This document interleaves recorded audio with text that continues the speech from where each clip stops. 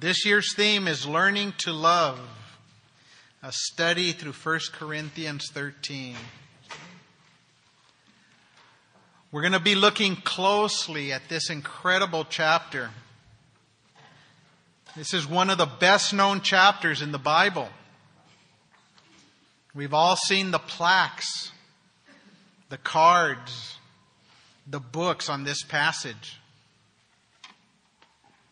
But when you look closely at this passage and you make application to ourselves, it becomes a deep examination of our spiritual life in regard to how we love.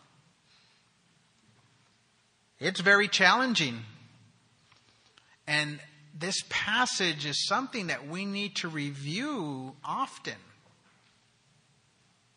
And when it comes to our relationship as a husband and a wife, this is where God wants to do a beautiful new work and deepen our relationship throughout our married life.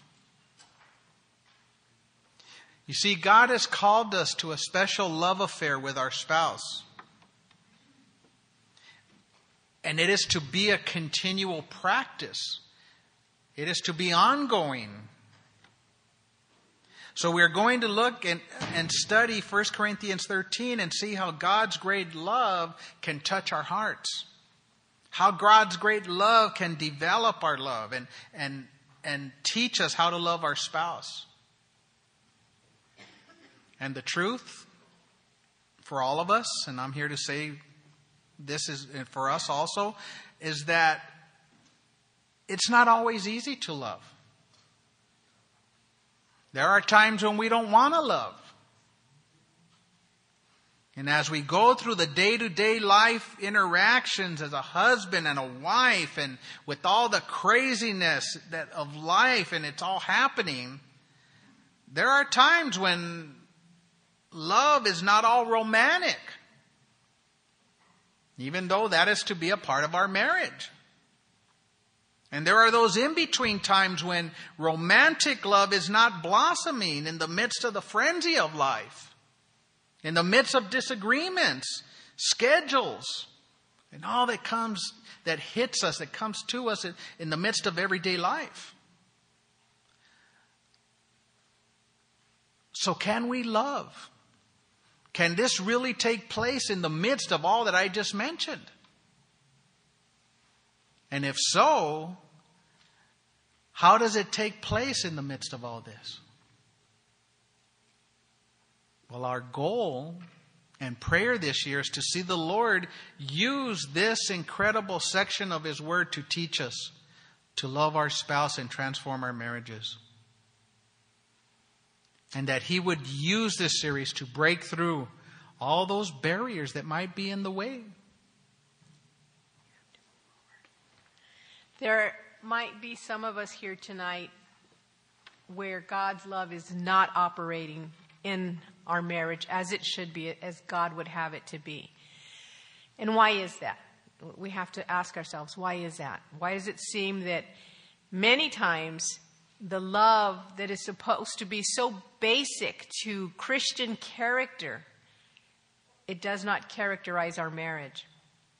Why is it so difficult sometimes to love our spouse? Why is it that sometimes we don't want to love our spouse? Well, the answer is simple. It's because we are not yielding to God's agape love in our own hearts as we should be yielding. We're living for self and allowing self to get in the way, and as a result, we're not living in God's agape love. But the commandment that God requires of us is to love one another. Jesus said this in John 13:34. A new commandment I give to you, that you love one another as I have also loved you, and you also love one another. 1 John 4:16 declares that we have known and believed the love that God has for us. God is love, and he who abides, and that word abides has a meaning to continue, to dwell, to endure, and remain in love, abides in God and God in him.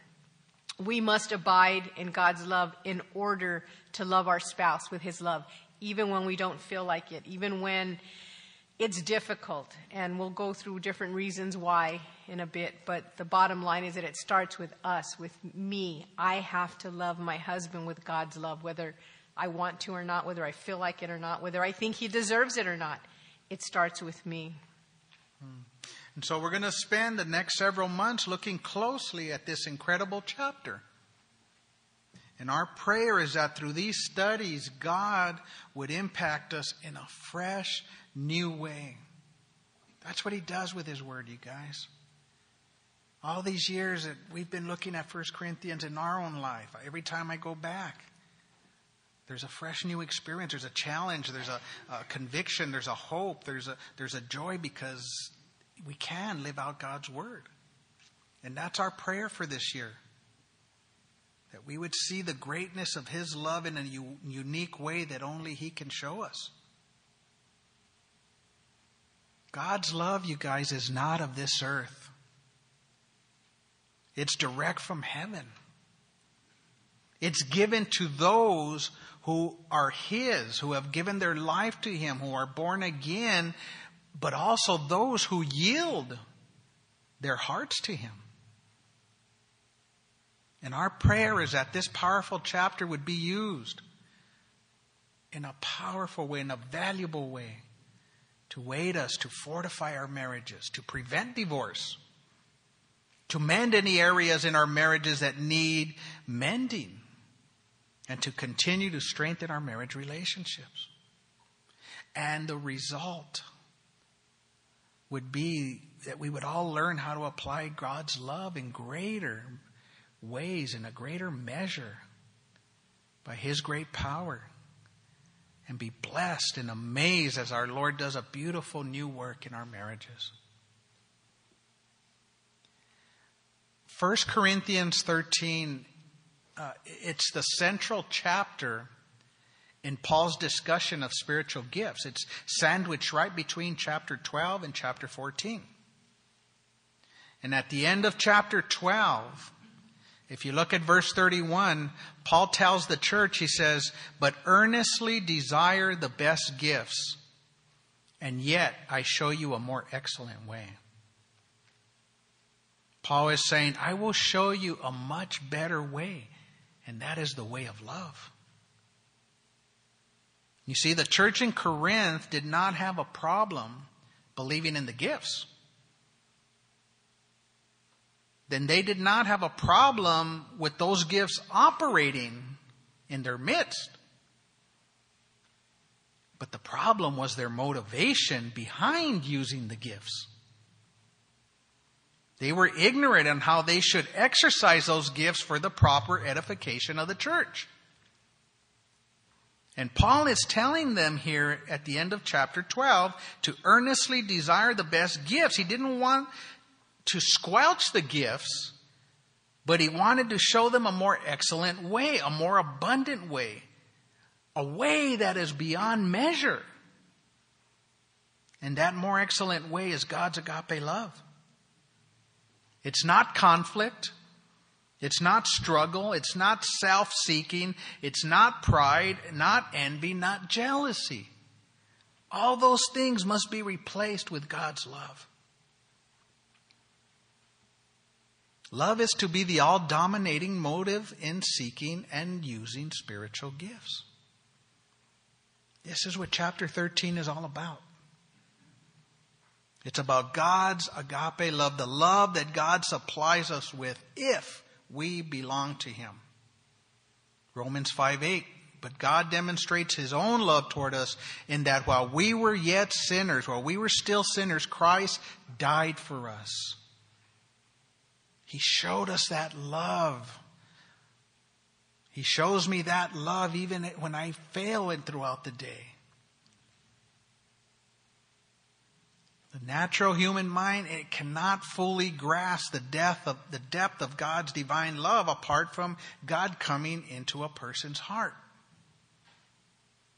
The same chapter, Romans 5, in verse 5, tells us that those who have given their lives to the Lord It says that the love of God has been poured in our hearts by the Holy Spirit who was given to us. It's there if we're born again. It's been given to us by the Holy Spirit. This is God's love. It's not a gift, but it's a grace. And it's proof that you're born again when you function in God's love. I know Gloria is born again because the way she shows love toward me. I know that it's only of the Lord. You know, she has romantic love and all that other stuff for me, but God's love, I see it come forth. And it's powerful. It's proof that we're born again. And this is the love that Paul is referring to in this chapter. It's not a romantic or a sexual love. It's not a sentimental love. It's not a close friendship or brotherly love. It's not a heathen love. In other words, you're not going to find this love down here on earth apart from the Holy Spirit's indwelling God's people. I always think of Zsa Zsa Gabor and all her marriages. You know, we fell out of love, darling. That wasn't love. That's not real love. And people who do not know the Lord, they can experience all the other kinds of love. But God's agape love is impossible to experience without being born again. Agape love is found only in God and given to His children. Agape love does not have its origin in man, but in God. Agape love is divine, God's divine love directly from God Himself. He is the source. Agape is God's own love because God is love. 1 John 4:16. God is love. The ultimate measure and example of God's love is His display of this divine love for mankind at the cross, when He sent His Son to die for my sin and yours. John 3:16. Agape love is sacrificial. It's not superficial. It's self-giving. It's not self-gratifying. And it's not an act of emotion, but an act of will. And it's not dependent on anything outside of itself.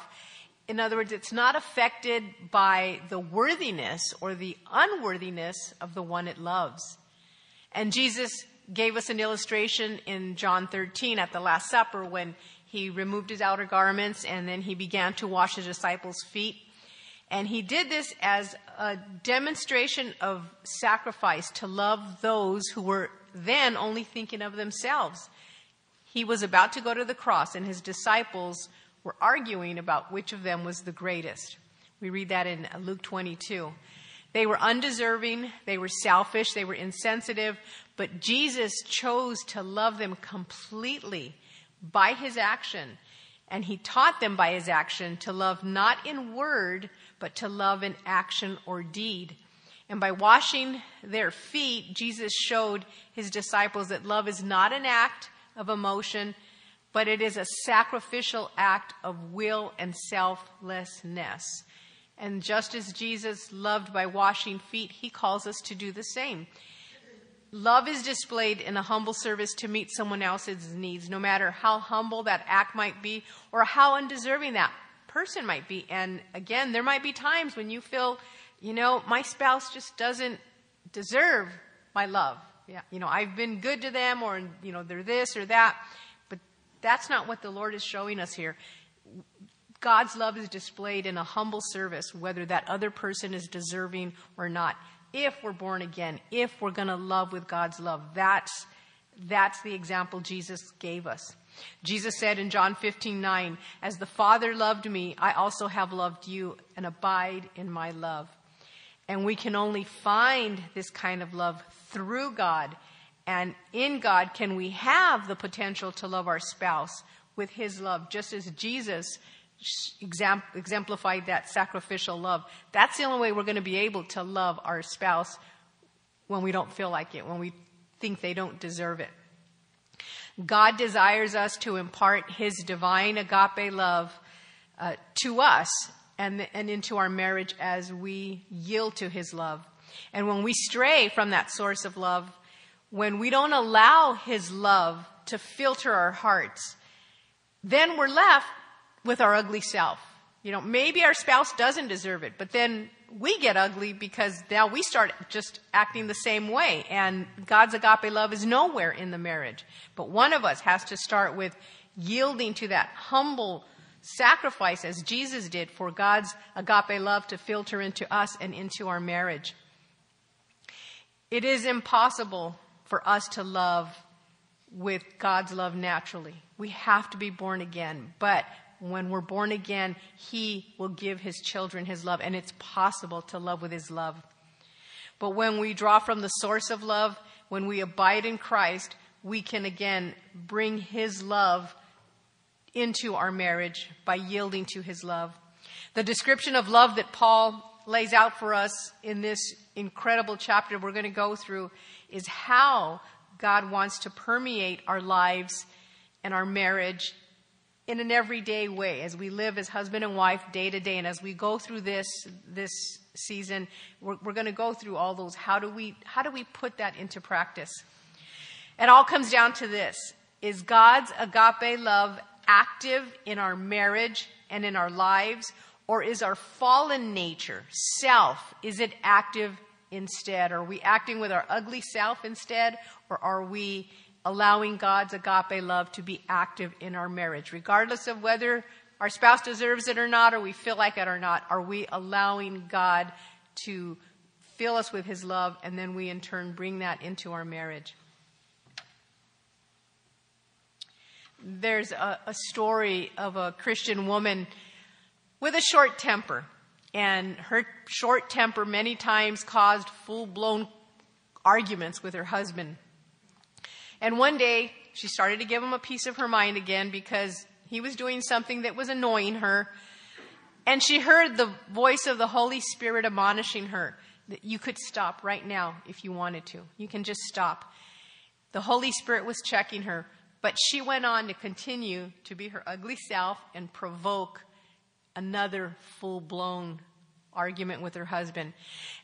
And over time, this took a toll on her marriage. And when their marriage was like this, she realized it, that separateness that they had because of how she allowed her temper and those full-blown arguments to take that toll on her marriage. And then she began to pay heed to the inner prompting of the Holy Spirit. And she'd asked the Lord to forgive her. And she asked the Lord for the grace to obey those promptings of the Holy Spirit when he would say something like, you don't have to continue. You can stop. You can show love. And as she did that, she was able to now see her husband through God's eyes. And the Holy Spirit was able to overrule her old nature. Instead of her old nature overruling her, it was the Holy Spirit that now dominated her because of God's love she was allowing to come in. And then those annoyances weren't so annoying anymore. And she was able to see her husband through God's eyes because of God's agape love. And this is what God wants to do with each of us. Impart his love into us and help us to see our spouse through God's eyes with his love. Not through our eyes, not our flesh, not our nitpickiness, not through annoyances, but through God's eyes and through God's love. Psalm 23:26. Actually, God requires our hearts in order to do that. In order for us to love our spouse with God's love, we have to yield and surrender our hearts to the Lord, especially when he's telling us, don't say that, don't do that. Just pray for them, love them, whether they were, curt to you right now or not.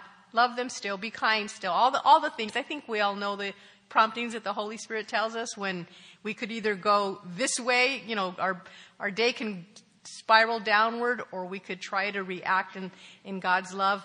But as we yield our hearts, Psalm 23:26 says, my son, give me your heart and let your eyes observe. And that word means to delight in my ways. And as we yield our hearts to the Lord, he will change us from within.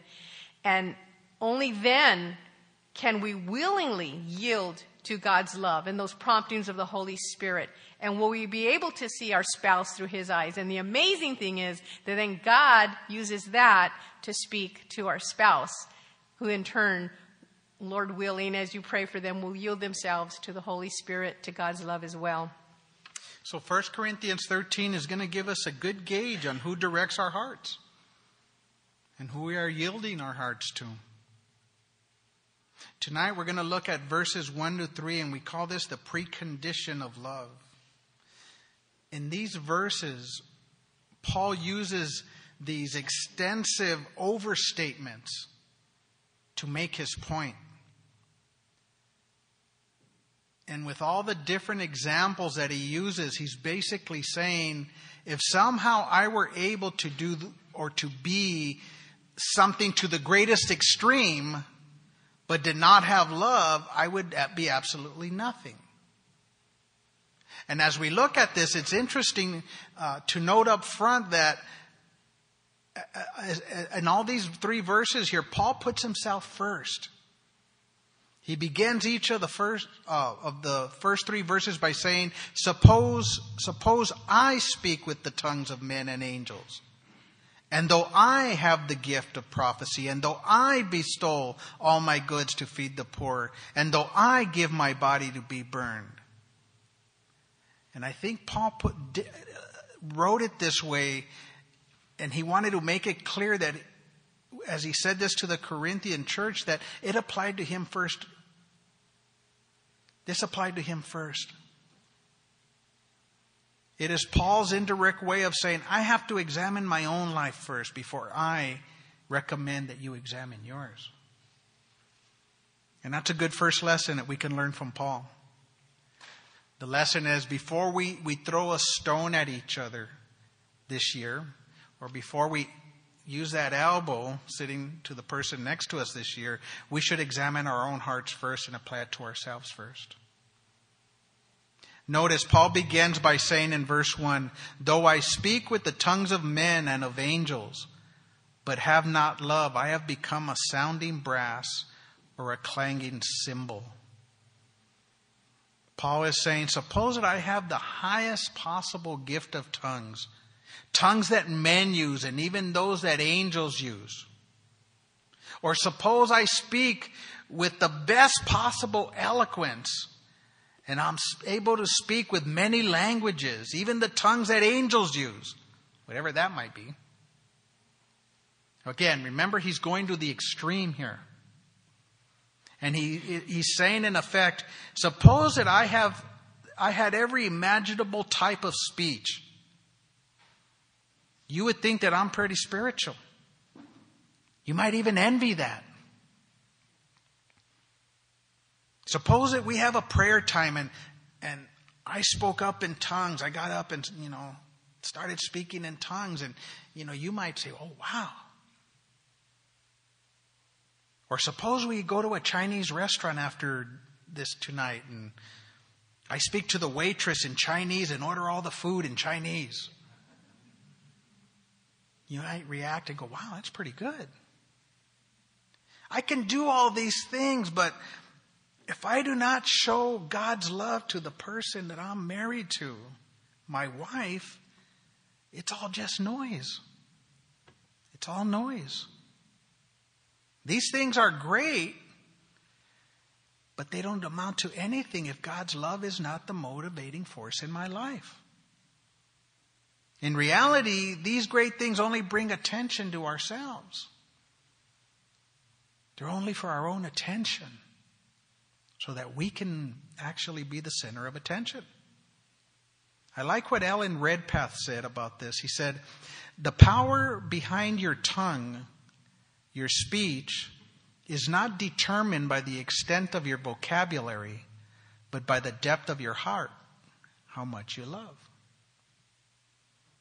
So no one can boast of having the gift of speech, whether it's human or heavenly, and at the same time show a lack of love. If that happens, Paul declares at the end of verse 1 that the result of this is a person who is just a sounding brass or a clanging cymbal. And what's the symbolism here? It's interesting that the Greek word for sounding here is the Greek word akeo. And this is where we get our word echo. Sounding or echo is a repetition, a reverberation of sound.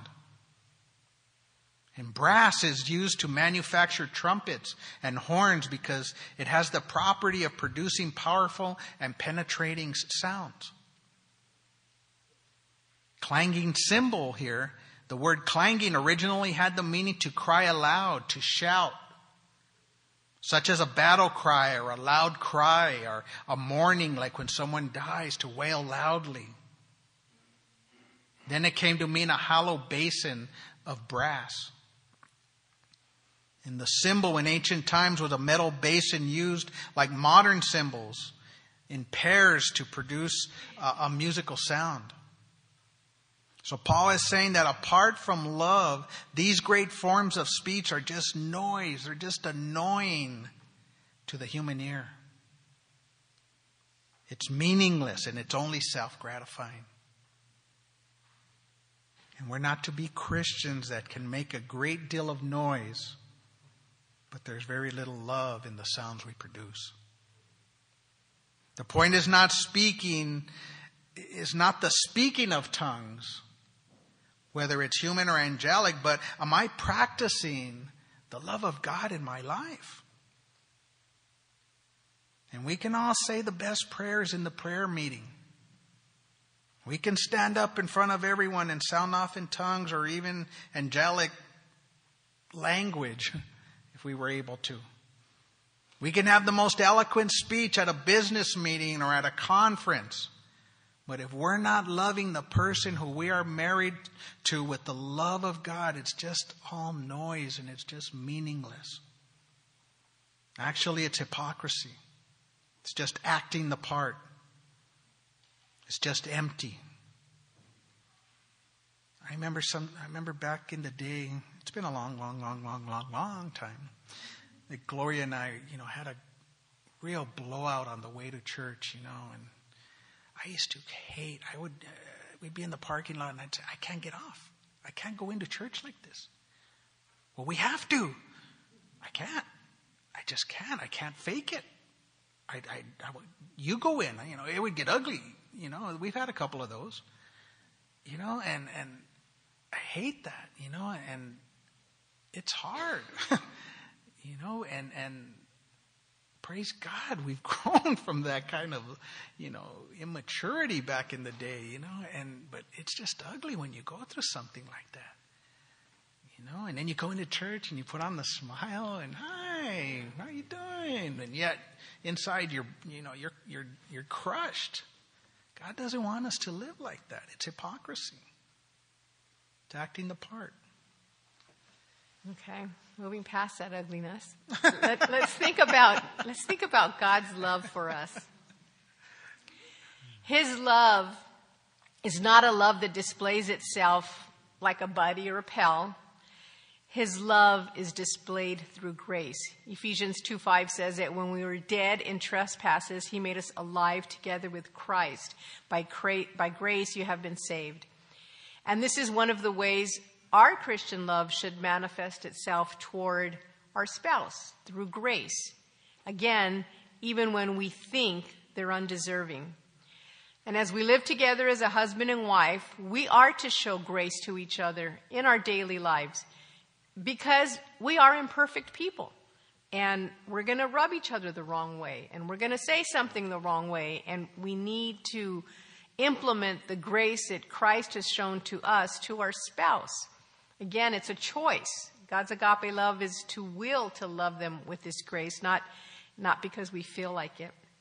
Now, we're not to condone sin, but we are to show grace to our spouses or each other's imperfections and shortcomings. And as we do this, it shows that we're drawing from God's love and we're actually manifesting God's love in our hearts. And as a result, it will win the heart of our spouse when they can see God's love in us and through us. And as we practice God's agape love through grace, we will draw closer to each other as we draw closer to Christ. We will draw closer to the Lord as we yield to his Holy Spirit. And you've all heard of the triangle, right, in marriage. We're here and Christ is here. A lot of times in premarital, you'll hear of this. And as you grow closer to the Lord, you're growing closer to each other and vice versa. I mean, it's a win-win as we yield to the Lord's Spirit and his agape love. We grow closer to each other and we grow closer to the Lord. When we're not displaying God's agape love through grace toward each other, it's proof, actually, that our flesh, our carnality, is dominating us at that moment. It's proof that the old man, our fallen sinful nature, has the upper hand in us instead of the divine nature. Notice at the end of verse 1, Paul says, I have become sounding brass or a clanging cymbal.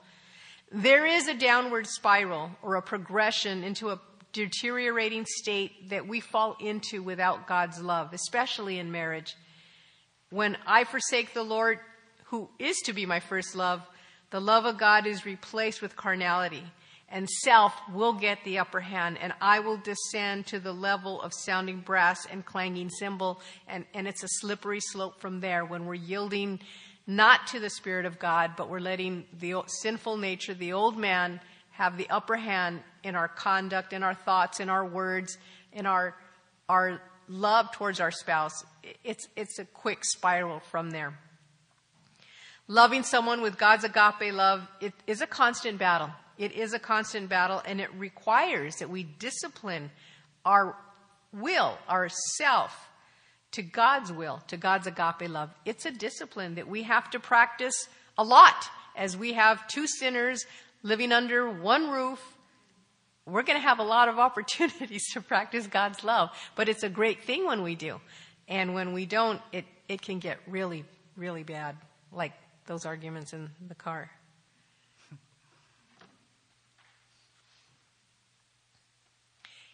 If we're abiding in God's love, then God's love reveals itself in loving our spouse when he or she is unlovable, and his grace is manifested through us to our spouse.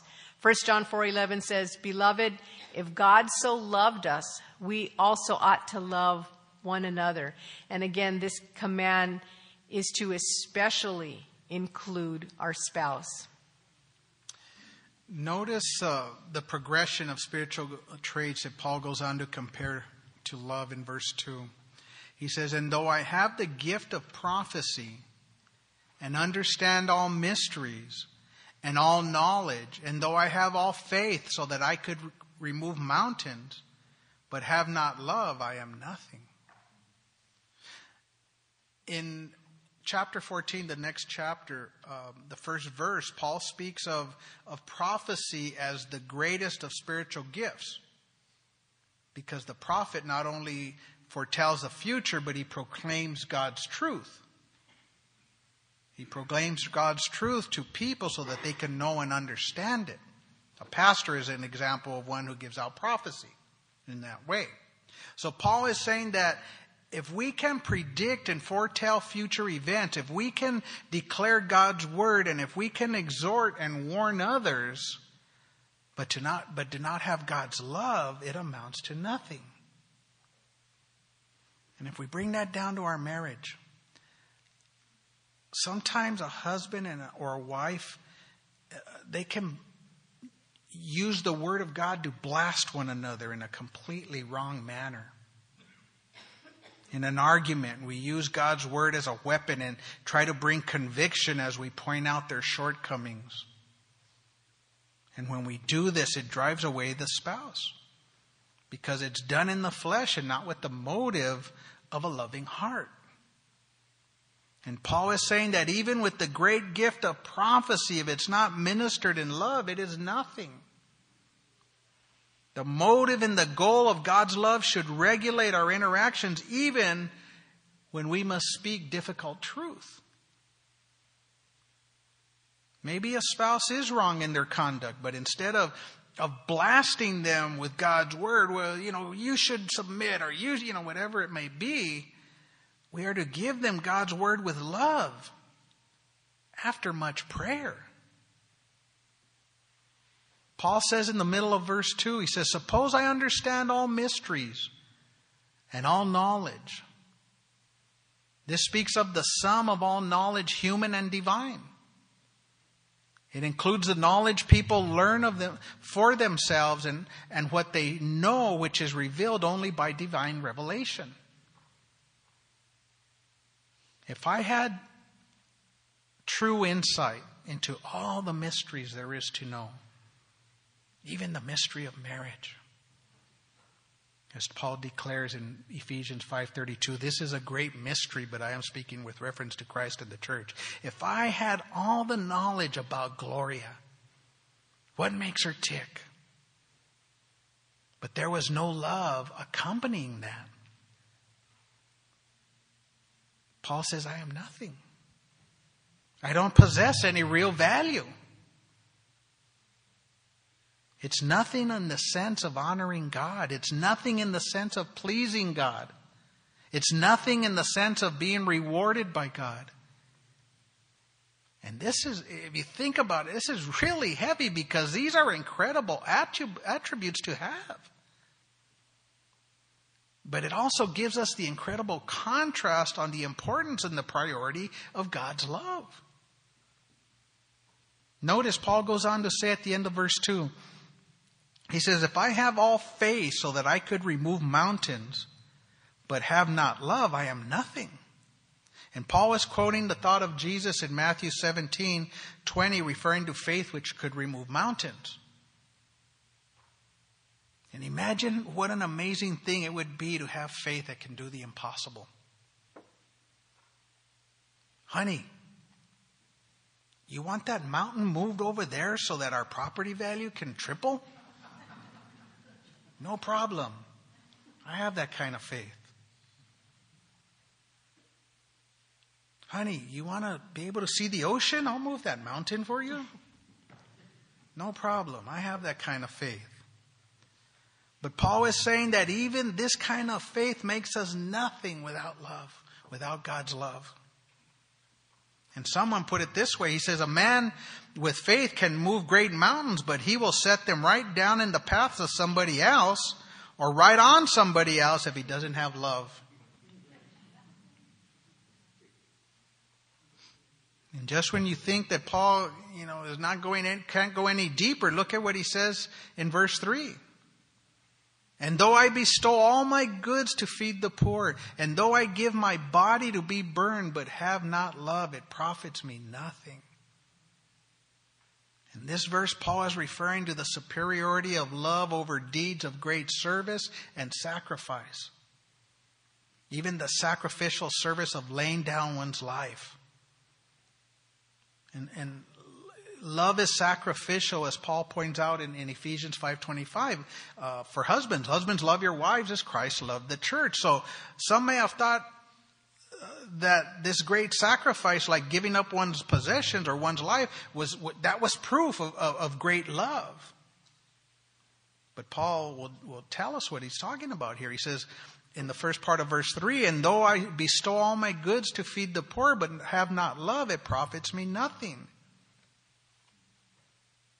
And he's not talking about giving a little after payday, but giving everything I own.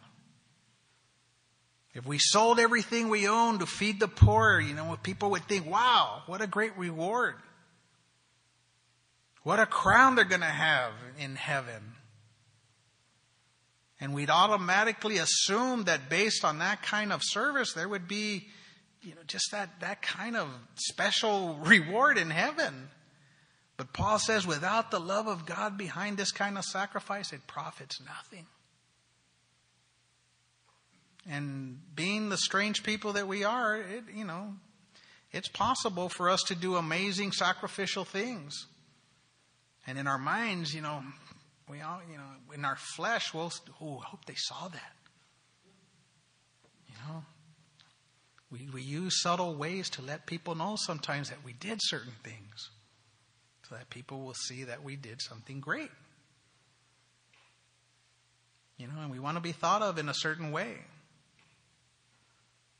If someone gives all that he owns to feed the poor, but it is not done with the motive of God's love, it's just religious activity. It's just an outward movement.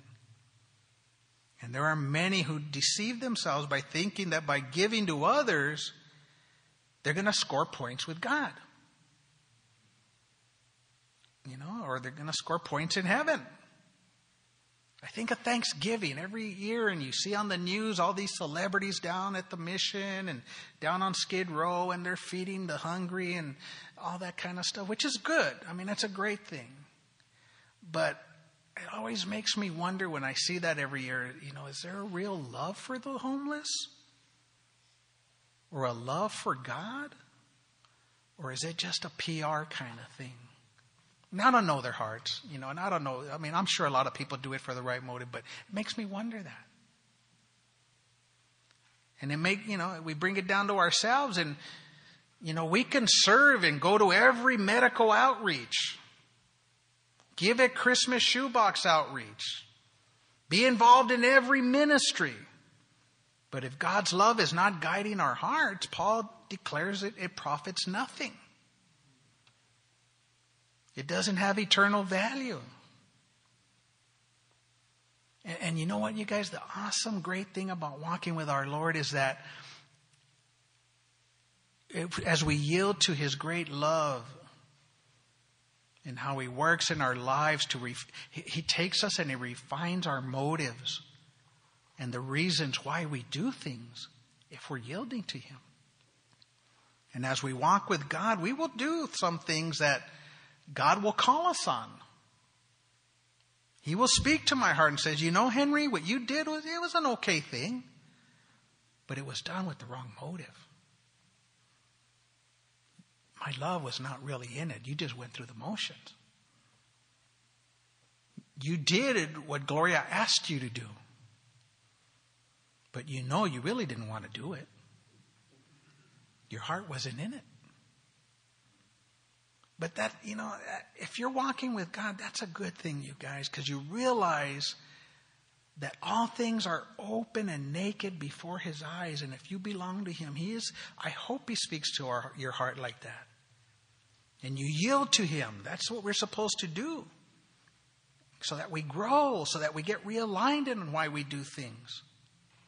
And God is gracious. He's good to us to purify our motives.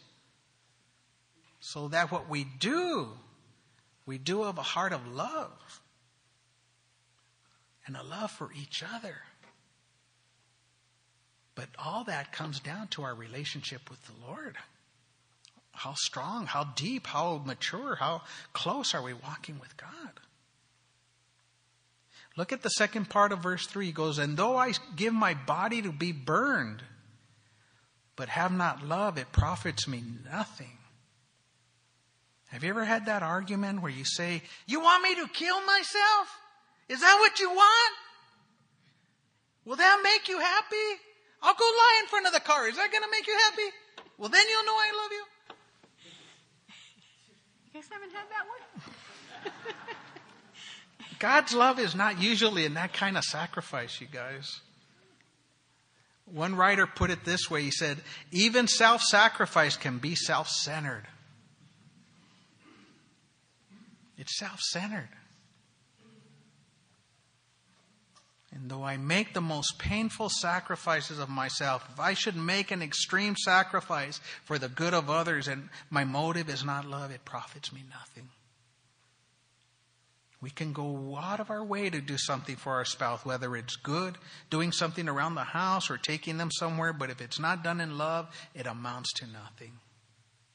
I used to work with this guy who used to send his wife flowers every Friday, on schedule, every Friday.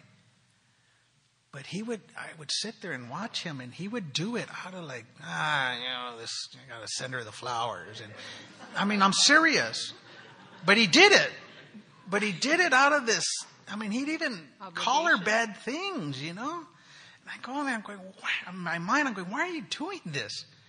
But he just did it out of emotion, out of obligation, it wasn't love. I know it wasn't.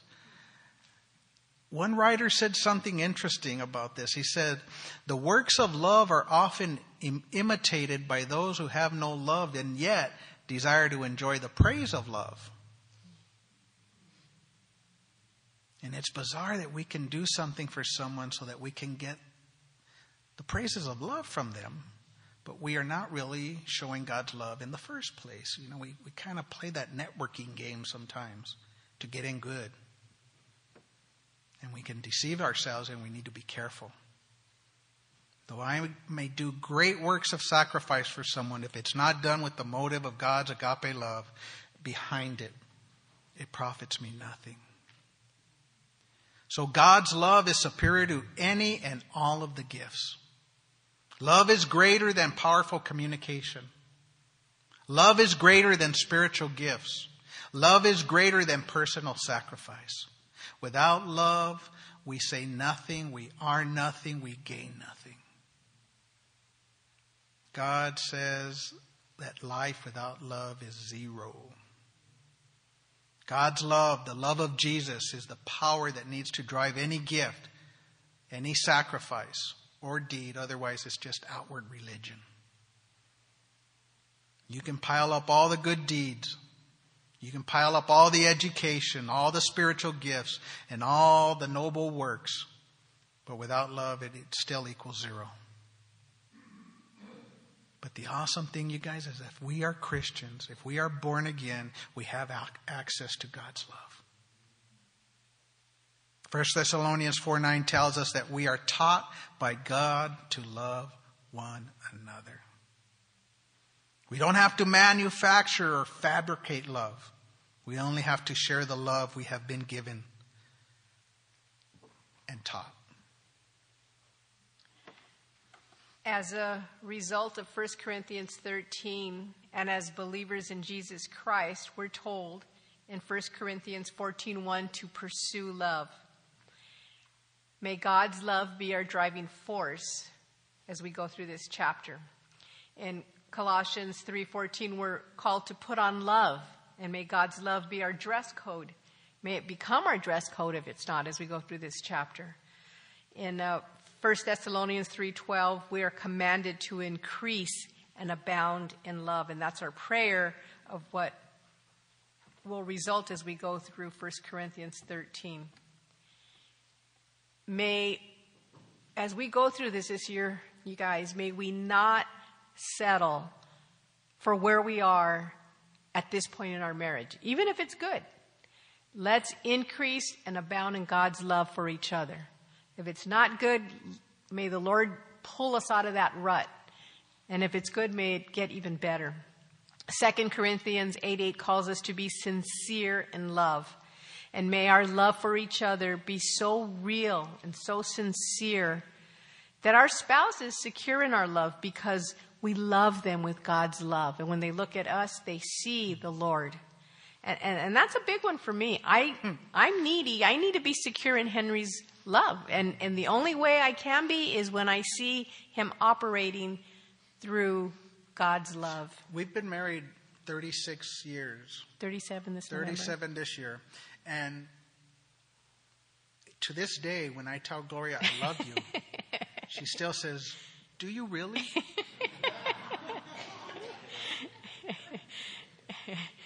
Somehow I've had that song in my head lately. Tevye, where he asked his wife Golda, do you love me? Fiddler, yeah. And she still wants to know, I even do. though she knows. And I hope she knows. But she wants to know. And I still need to know. And she still needs. And okay, I go. And our prayer is that as we go through this year, that our love, I know my husband loves me, and we all probably know our spouse loves us. We don't want anything to happen to each other, and we're committed, but we want it to be, may it be sincere as we go through it this year, that our love would be sincere in our spouse, and we would be secure in that sincerity of love because it's God's love.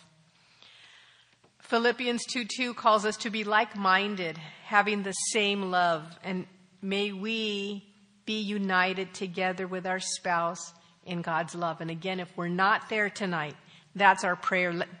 That should be your prayer, that as we go through this, we would be united even more, even if we are, even more united. So close, the enemy cannot wedge anything in between us because we abide in God's love for each other. 1 Peter 4:8 challenges us to be fervent in love for one another. May God's love in us be in us for our spouse, and may it never, ever, ever end. May God's love in us for our spouse be from here to eternity. Get that? Until one of us goes home with the Lord, or until he returns for us. But may it be forever and fervent. Hebrews 10:24 calls us to stir up love, or stir up one another to love. And may we exhort and stimulate each other to love each other with God's love, especially as we go through this year. May that be something that we learn to do. Yeah, may it be a goal as we encourage each other to love with God's love. But it needs to begin with us. It needs to begin with me. The best way I can encourage my husband to love with his love is for me to begin to love him with God's love. Good days, bad days. I need to do it first.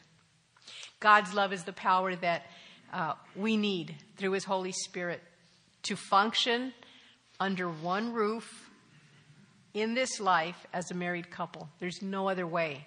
And I think the world and the statistics prove that. There's no other way that we will survive our culture this day and age without the love of God abiding in us as we go through everyday life and we live under the same roof. And you know what, guys? True love isn't about us. It's not about us. True love is about God's love. And if we want to be more loving in our marriage, then we have to grow closer to the Lord. That's what it boils down to. And as we grow closer to the Lord, the God of love in a personal way, his love will supernaturally flow into our hearts and we will be transformed.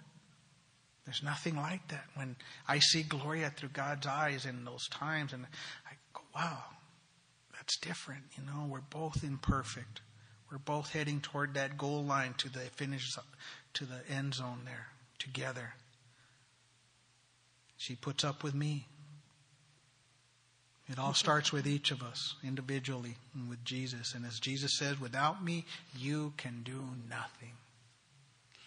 Guys, we need the love of Jesus in our hearts. We need the Spirit of God in our hearts, because there is no greater love or no greater power to love and to live our lives apart from God's agape love. And when we yield to God's agape love in our lives, in our marriage, then there can be forgiveness in our marriage. And as I said earlier, there's going to be a lot of opportunities for that. But the only way we'll be able to do that is by the power of his Holy Spirit through his agape love in our hearts and in our marriage.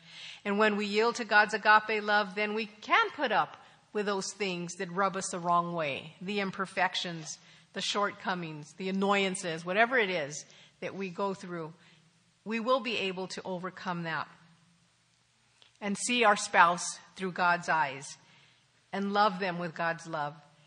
You know, the world will forget what we say, but they will not forget what we do or how we live or how we love. And may the world see the love of God in the midst of our marriage. Very important, you guys. People see you. People see your marriage. They're watching, whether you know it or not. Your kids are watching. Your grandkids are watching. Your neighbors are watching. Your family. They see. What kind of marriage are they seeing? Do they see the love of God in your marriage? It's very important. Very important. And I praise the Lord for 1 Corinthians 13, because throughout time, love has become so watered down. It's become so perverted in the day and age we live in. There's been all the songs throughout the years. And you would have thought that the world would have had enough of silly love songs. But as I look around me, I see it isn't so. Some of you get that, right?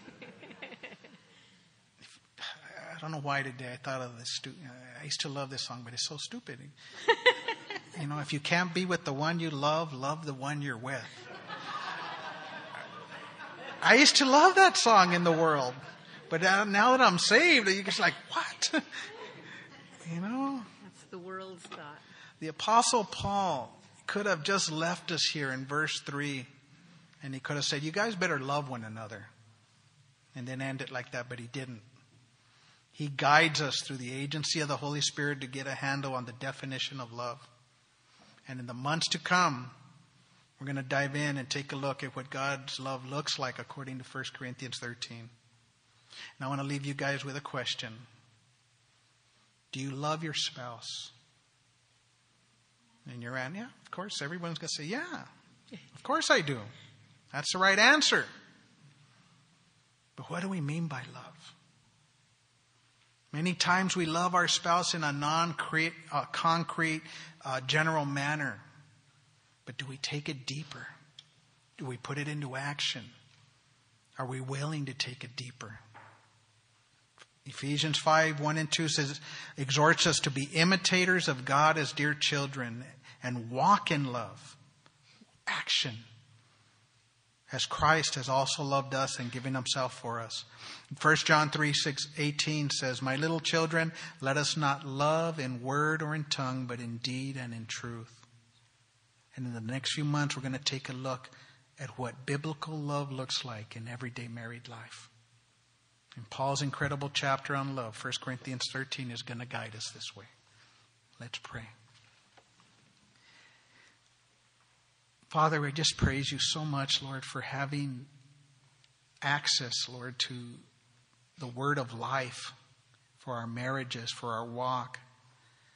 Father, and Lord, I pray in the months to come that we would commit, we would sit at your feet, we would take in these incredible passages, every single line that you're going to give us, Lord. Love is patient, love is kind. Love does not boast. Love does not envy. Love suffers long. All the different traits, Lord, and all the different definitions of practical love, and that we would truly be transformed in our own lives, in our marriages, and our spouse would just see a change in each of us, Lord. Not us trying to change them, but our spouse would see a change in us. And that we would give you the glory, Lord, for you can do that, and you want to do that in all of us, no matter what stage of marriage we're at. So go before us, Lord. I pray for anyone here tonight that needs to have agape love in their lives, Lord, that tonight would be the night of salvation, Lord. That they would truly give their heart to you, and you would just do that incredible work of pouring your Holy Spirit, your love in their hearts, in our hearts. So go before us now, Lord. We love you. We praise you. In Jesus' name, amen.